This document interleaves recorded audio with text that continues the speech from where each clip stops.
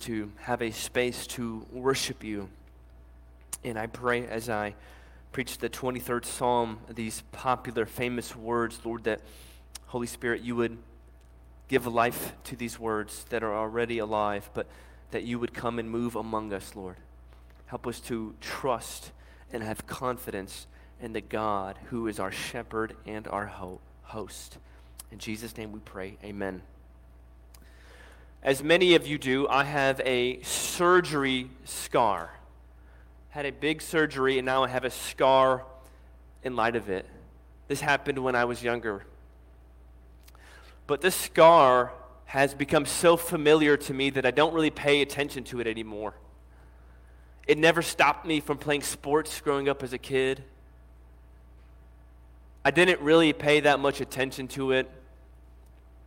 And I don't really notice it that much unless someone else points it out to me. I have sort of forgotten about it and forgotten about the significance that this scar has played in shaping my story. And I think this sort of overfamiliarity is what strikes us when we read famous Bible stories. We read stories about Jesus feeding the 5,000 or Jesus walking on water, and we say, yes, save that for VBS. Save that for children. This is Sunday. We want to hear about parenting and work and singleness and marriage. For some of us that have grown up in the church, we might read a familiar Bible story and we might roll our eyes. We might not take it seriously. We have become so familiar with some passages that we might overlook the significance behind the words. Psalm 23 is one of the most famous chapters in the entire Bible. Many of you have memorized it. Many of you love this psalm. It's one of your favorite psalms. But one suspicion that I have is that maybe we have read it so much that we haven't stopped to pore over every line and see once again with fresh eyes what the psalm is trying to teach us. We're going to go through it verse by verse, and as we do, I want this song or this psalm to once again encourage you and bless you. There are various kinds of psalms all throughout the Psalms: lament, praise, worship, cursing, historical psalms. There's all kinds of psalms, but this psalm, if we're going to label it or title it, Psalm 23, is a psalm of trust, a psalm of confidence in God. It is showing a confidence and trust in the Lord to get you through whatever you're currently going through. Doesn't mean things will get better overnight, but it does mean this psalmist has tasted and seen that the Lord is good, and now he trusts him even when he's in the valley. Some of you have grown up in Bethesda, and you're privileged to have family after family that you know that are in this church, that are from this church. Others of you are new to the Christian faith, or maybe new to our church context.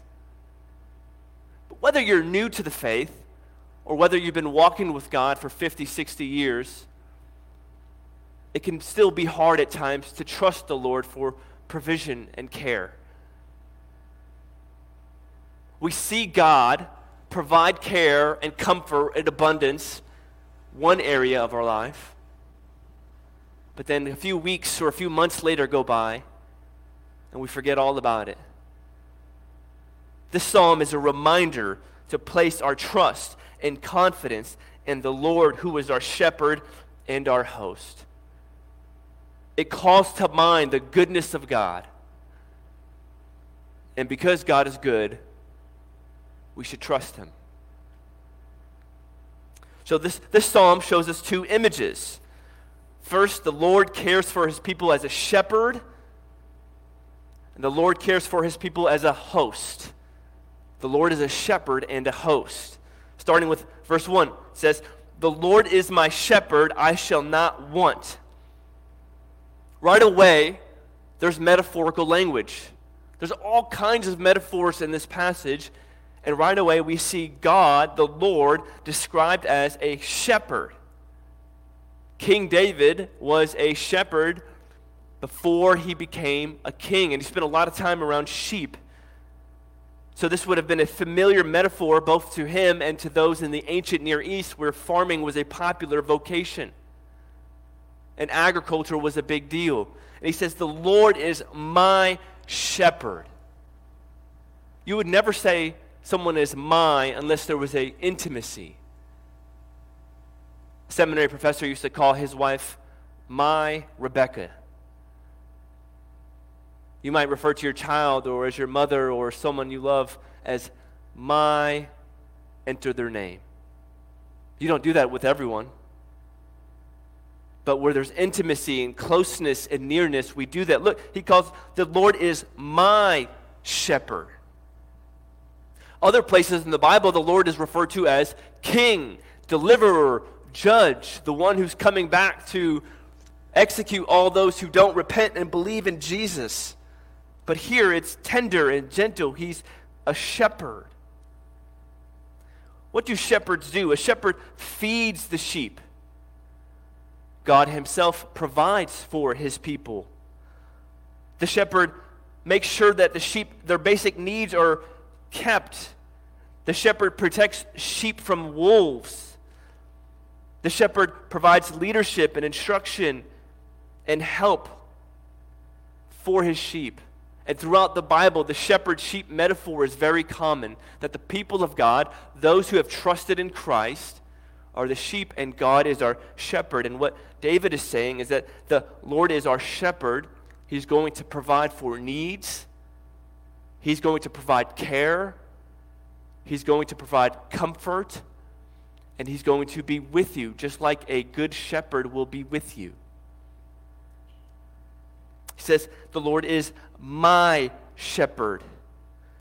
The Lord is not just the God of Israel, but he's the God of each and every individual person who calls upon his name. We sometimes speak of Jesus as being my Lord and my Savior. That's very appropriate. While we need the church and we need one another, and we should not refer to God as in strictly individualistic terms, nevertheless, every person has a personal relationship with Jesus who's trusted and believed in him. So look at the closeness, the nearness that he refers to the Lord as my shepherd. And then he says, I shall not want. Because the Lord is my shepherd, I shall not want. When he says that, he's not saying that God will give him all of his desires. Everyone has to live with unfulfilled desires or dreams. Things, suffering, trials, tribulations happen. What he's saying is that because the Lord is my shepherd, all of my needs will be provided for. I don't have to worry about provision because the Lord will take care of me. And as soon as an ancient Israelite would have heard this, right, the Bible is written for us, but not necessarily to us, right? It's for us, but first there was an original audience, and the original audience here are the Israelites, and their minds would have been drawn to the Exodus, the escaping slavery and going into the promised land. Many, many years wandering and wavering, and what's going to happen, and how are we going to have food, and how are we going to cross the sea? How are we going to have provision in the desert? For those who obeyed God, God provided for them and blessed them and cared for them every step of the way, even when they were in the wilderness. Similarly, in your own life, as you look to the future, there might be worries and concerns. This passage teaches us, is just like God has done always, is that God will provide for his people their needs. We live in a very prosperous nation, and so we tend to think our needs are really our greeds. So bigger TV is nice, a nice vacation is great, vacation home is awesome. All of those things can be freely pursued in Christ. But for those of us who are very used to having sort of this prosperity and growing up in this wonderful nation, we might take for granted that 1 billion people live in poverty. For those of you who grew up in financial difficulty, or when you had low money and Christmas came and didn't have money for presents, or going from paycheck to paycheck, you know how thankful you are when provision happens. God doesn't promise to provide for our greeds, but He does promise to provide for our needs. And as a result of His provision, we should thank Him, the God who requires His people to thank Him. And not only that, out of His provision, His abundant provision for us, we should seek to bless other people as well. The Lord is my shepherd, I shall not want. All my needs will be provided for. The Lord is a shepherd, but He's also a leader. Verse 2, He makes me lie down in green pastures. He leads me beside still waters. If you drive around your neighborhood, you're probably going to see a lot of green grass. There was very little green grass in the ancient Near East. The climate was hot and it was dry and rocky and lots of hills. And being a shepherd was hard because you needed to lead your sheep to green pastures. Here what the psalmist is saying is, like a good shepherd who will go miles and miles to find green pastures, is the Lord who leads His people into places of rest and abundance and security. This is metaphorical language to show the refreshment, the spiritual refreshment that God desires to give to those who seek Him. He says, verse 3, He restores my soul. He leads me in paths of righteousness for His name's sake. It's talking about spiritual renewal. If you're feeling burnt out or empty or running on E, part of this psalm is to encourage us to draw near to the God who wants to give spiritual renewal and spiritual strength. We live in a place where it's go, go, go, do, from one task to another, and it's very good to be productive. But one of the most productive things you can do for your soul is to seek the shepherd who desires to renew you, to make time for Him, to allow Him to bless you, to allow Him to pour into your soul and give you spiritual nourishment through His word. He leads me in paths of righteousness. This means the right path of making the right decisions to obey God. And He does all of this, it says, for His name's sake. The reason why God blesses you, if you're in Christ, is yes, He loves you. Yes, He's for you. He's committed to you. But He's also committed to Himself. It says He does this for His name's sake, because God said He would do this. So if He didn't do it, He would be a liar. If God says He's going to do something, He has to do it. And because God has already decreed and promised and ordained that for those who trust in Him, He will provide for their needs, He will undoubtedly do it because it glorifies Himself and it helps you. When you put your faith in Christ, you entered into this covenant with God. A covenant is something, as Tim Keller says, more intimate and loving than a mere contract, more binding and accountable than a mere relationship. This is a covenant language of God just caring for His people. There's blessings for obedience and chastisement for disobedience. And because God is concerned about His name, His reputation, His glory, He says He's going to do it for His name's sake. So God gets the glory and you get the blessing. That's why you were created, to glorify God. Glorify means to magnify or show honor or worth to your Creator.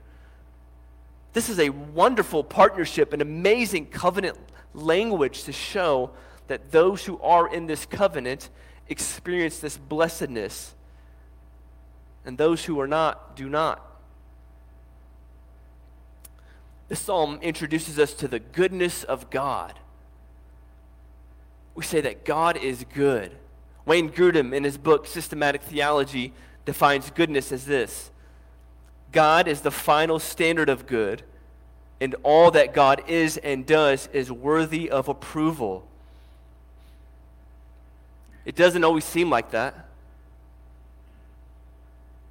When there's tragedies or hardships or difficulty or health concerns, we might get to a place and say, God, are you really there? Are you really good? If you are good, why did you send or allow all of these things to happen? And one of the things we see throughout the Bible is that God doesn't always give us the answers. Like Job, for example, who I will talk about, but at the end of the book of Job, Job still didn't get the specific answers to his questions. But we see that the path of those who do enter this covenant with God, that God's plan A for each and one of his children is godliness, is Christ-likeness. And we know that God loves his Son, but he sent his one and only Son to die on the cross in your place and for your sins. So we don't always know exactly why God sends or does this, that, or the other, but we know it's not because he doesn't love us. Of course he does. He gave up his one and only Son, as Tim Keller reminds us. And we don't always get our specific answers to every question, but we know that to those who belong to God, he's helping us to become more like Christ, to grow in godliness. And he uses suffering and hardship and difficulty to draw you closer to him and to help you become more like Jesus. So God is good all the time. This has to be a bedrock, foundational understanding of your walk with God, that God is both in control over all things that happens, that there's nobody who's more powerful and big than he is, and he makes no mistakes and no accidents, but he's also good. He cannot be controlled. He cannot be tamed. God is in the heavens, and he does what he pleases. And sometimes that means we have question marks. But if we have this confidence that God is working all things out for my good and helping me become more like Christ, even in my discomfort, we will be able to praise him, trusting his wisdom that God knows best. That God knows I need to grow in this area, so he's sending this person or he's sending this trial to show me my sin, to show me where I need to improve and grow. That all of these hardships have a purpose. And the more we understand that God is good, the more we'll have confidence in him, and the more we'll be able to, like Psalm 106:1 say, praise the Lord. Oh, give thanks to the Lord, for he is good, for his steadfast love endures forever. The thing to hold on to during hard times of life is the goodness of God. To trust his character. To know that he has a purpose behind the pain. This is what the psalmist speaks of, that he himself didn't have a cushy, easy life. This is David. Psalm 23 is trust and confidence in the Lord, but Psalm 22 is he's freaking out. There's lament, there's anguish, there's personal frustration. Psalm 23 is the direct result of Psalm 22. And so he talks about the valley and the difficulty, and we have this cushy, nice, touchy-feely sort of bumper sticker language. And then we get to verse 4 where he says, even though I walk through the valley of the shadow of death, I will fear no evil, for you are with me, and your rod and your staff, they comfort me. He says, I'm going down in the dark valley. A valley is a low area, usually between a hill or a mountain. In David's day, being in a valley was deadly or dangerous. There were outlaws and floods and rivers and wild beasts. And he could have died easily. In fact, many people did.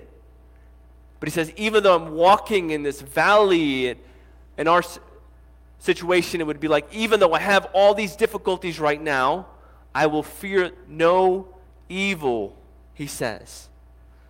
Over and over in David's life, he had hardships. Notice he says, I will fear no evil. He doesn't say, I have not experienced any evil. He says, I'm not going to be afraid of hardships. Not that I'm not going to go through them. Nowhere does he say, oh, God is so good and comfortable and awesome and amazing. He protects me from all harm. Oh, isn't this an amazing God? He never says that. He says that God is with him in the valley. Here's the central affirmation of the psalm. The few words here where he says, for you are with me. That is the key here of this psalm, is understanding that in the valley, in the difficulty, God is with you, preserving you, helping you, strengthening you as you obey him. Doesn't mean problems go away right away, but that he's with you in the valley. You can think about Job in the Old Testament. Job says of him that there's none like him in all the earth, a blameless and upright man who fears God and turns away from evil. And Satan is like, hey, you see that Job guy? He's like the godliest person on the earth. Can I go mess with him? And God's like, yeah, go for it. Like, what? This is the God we believe in Christianity? Like, what? You're really going to allow that? And there's loss of property, loss of money, loss of his own family, much suffering. And I was listening to a sermon last night, and the pastor said that throughout the history of the world, millions of Christians have read the book of Job and have been able to get through the valley with strength because of what Job went through. And Job didn't see this in his lifetime, and we don't always see why God is allowing what he does, but we trust that he's using it for our good. He does not promise to spare us from evil, but to be with you when evil things happen and use that for your good. We serve a shepherd God who says, your rod and your staff, they comfort me. A rod is for fending off wolves and beasts and so forth. A staff is for discipline. The rod is for the enemies. The staff is for us. Because we say things we shouldn't. We do things we shouldn't do. We sort of neglect Bible reading and prayer for weeks at a time. We might think church, oh, it's optional. We might drift away from God. And because God loves his sheep, just like a good parent will love their child and discipline their child, sometimes he uses the staff for personal discipline. It's a sign that you belong to him, not a sign that he doesn't love you. It's the opposite. It shows that he does love you. So there's a rod here for enemies, but there's a staff here for personal discipline. The Lord is my shepherd, I shall not want. He is with us in every single adversity. For many of us, it's not that we fear provision of water and food. That might be your concern, but living in 21st century America, that might be less and less of a concern. For some of you, it might be sort of you're on your gun lap or the last lap of your life, where you look at death, or how are my children going to turn out, or how are my grandchildren going to turn out? Will someone be, am I going to be in a nursing home? Am I going to die alone? How is this going to happen, Lord? I've tasted and seen that you are good, but here I am now at the end. Are you going to preserve me? Are you going to bail on me now? The promise of the 23rd Psalm is, this is the faithful shepherd who never bails on his people, that will provide and be there for you till the end. So the Lord is a shepherd, but the Lord also is a host. It speaks of him as this leader, as this provider, as the one who provides care and abundance. Now it actually gets deeper. He says, verse 5, you prepare a table before me in the presence of my enemies. You anoint my head with oil, my cup overflows. A shepherd is outside with the sheep. It's We're outside the home. We're doing all this wonderful experiencing of God outside, but now we're inside. You prepare a table before me in the presence of my enemies. You anoint my head with oil. This shows a deeper intimacy. This is more metaphorical language to show the security and honor that God gives to his people. God is a good host. A while back, I was getting breakfast with a pastor friend of mine in the St. Louis area, and went over there, had this wonderful breakfast ready. Wife and kids seemed very happy to see me. He's a very smart guy. I asked him a lot of good questions. He drove me home. I went home that day just feeling very refreshed and blessed by that. What a good host. Didn't require me to bring anything. Maybe I could have or should have. He went the extra mile to take me home and had provision already. This is kind of the picture that we have of how God treats his people like a host, like a banquet. It says, you anoint my head with oil. This was done to honor guests at a banquet. You can think of at your current job, if you have a yearly banquet and the boss brings you up and honors you in front of everyone, how encouraged you would feel by that. It says he does this in the presence of my enemies. That although I have experienced hardship, my cup overflows, my joy is overflowing because of the way that God is honoring me and blessing me. And though I do have frenemies and enemies, and I do have hardships, God is going to honor me right in front of them. And then he says, surely goodness and mercy shall follow me all the days of my life, and I shall dwell in the house of the Lord forever. House of the Lord forever. Some take that to be heaven. Others take that to be dwelling in the temple with the people of God. But either way, he speaks of experiencing the goodness and mercy of God in every situation. The psalmist says he does this in front of my enemies. Sometimes we think of enemies, and rightly we think of people who don't like us, or specifically in biblical context, it would be people who want to persecute you for your faith. So, you're a Christian. We're gonna do X, Y, and Z in society to marginalize the Christians. That is certainly having enemies. But sometimes our enemies can be internal enemies. Shame, guilt, anger, anxiety, depression. All of that is real, and Christians experience it too. Because we live in a fallen world, a broken world. Just because you have Jesus doesn't mean you're going to be spared from even those things. Christians go through that kind of stuff as well. I was reading one writer. He was speaking about a time in his life where Christmas was coming up and he didn't have money for presents for his wife and kids. And he was feeling a lot of shame and guilt for this. I'm the man. I'm the guy in this household. I'm supposed to provide. And he was staying faithful to God, obeying God, pursuing God, crying out to God, appropriately lamenting to God. Couldn't just change jobs right away. It's not always easy to do that right away. And he kept pursuing God about these feelings that he was having, these enemies, so to speak. And to this day, he doesn't know who did it, but one afternoon he found a package of Christmas presents on his door. And he found money in the mailbox.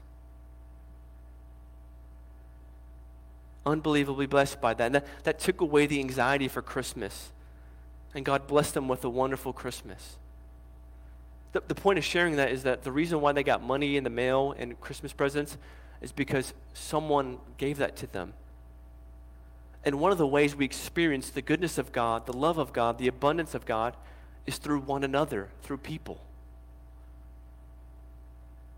One pastor says, people don't learn that God loves them by being told.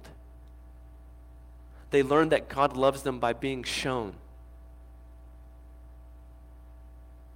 So this is in some sense passively receiving the blessing of God through his word, but this is also actively seeking and saying, are there any specific needs in my context now that I can meet? How can I bless other people and show them that the Lord is their shepherd?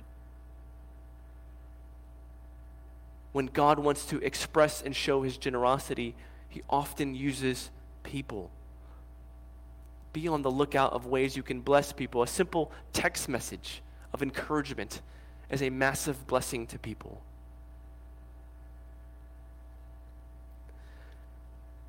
One counselor who recently passed away, he said this: "You will pass through the valley of the shadow of death, filled with evils, but you will say that goodness and mercy followed you all the days of your life." This is only possible because of the great shepherd, the great host, Jesus. Psalm 23 points us to Christ. David used to risk his life for the sheep, but Jesus gave his life for the sheep. David and Moses are referred to as shepherds, but Jesus is the great shepherd and the ultimate shepherd. Goodness and mercy will follow you because he received wrath and rejection on the cross. This psalm points us to Jesus, who says in John chapter 10, "I am the good shepherd. The good shepherd lays down his life for the sheep." Jesus lived the perfect life and died on the cross for our sins and rose from the dead. He doesn't promise to spare you from all trouble, but he does promise to be with you in your trouble until he takes you home. Let's pray.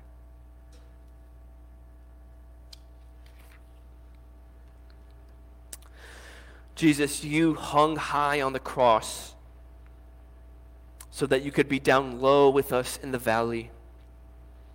You provide for us in so many ways. Help us, God, to seek to provide for other people through the abundance that you have given us. Through text messages, emails, presents, chocolates, clothes, a ride. All these little things, God, that we say, is God even using me? Am I doing anything good? No. All these little things, God, you care about and you use your people to bless. We don't need to necessarily preach sermons and write books and travel the world. We can just do little acts of expressing love right here, right now. Please open our eyes to the needs around us, and please help us to seek you and experience this spiritual renewal that you want to grant all of your people. Oh God, please come among us and work, we pray. In Christ's name, amen.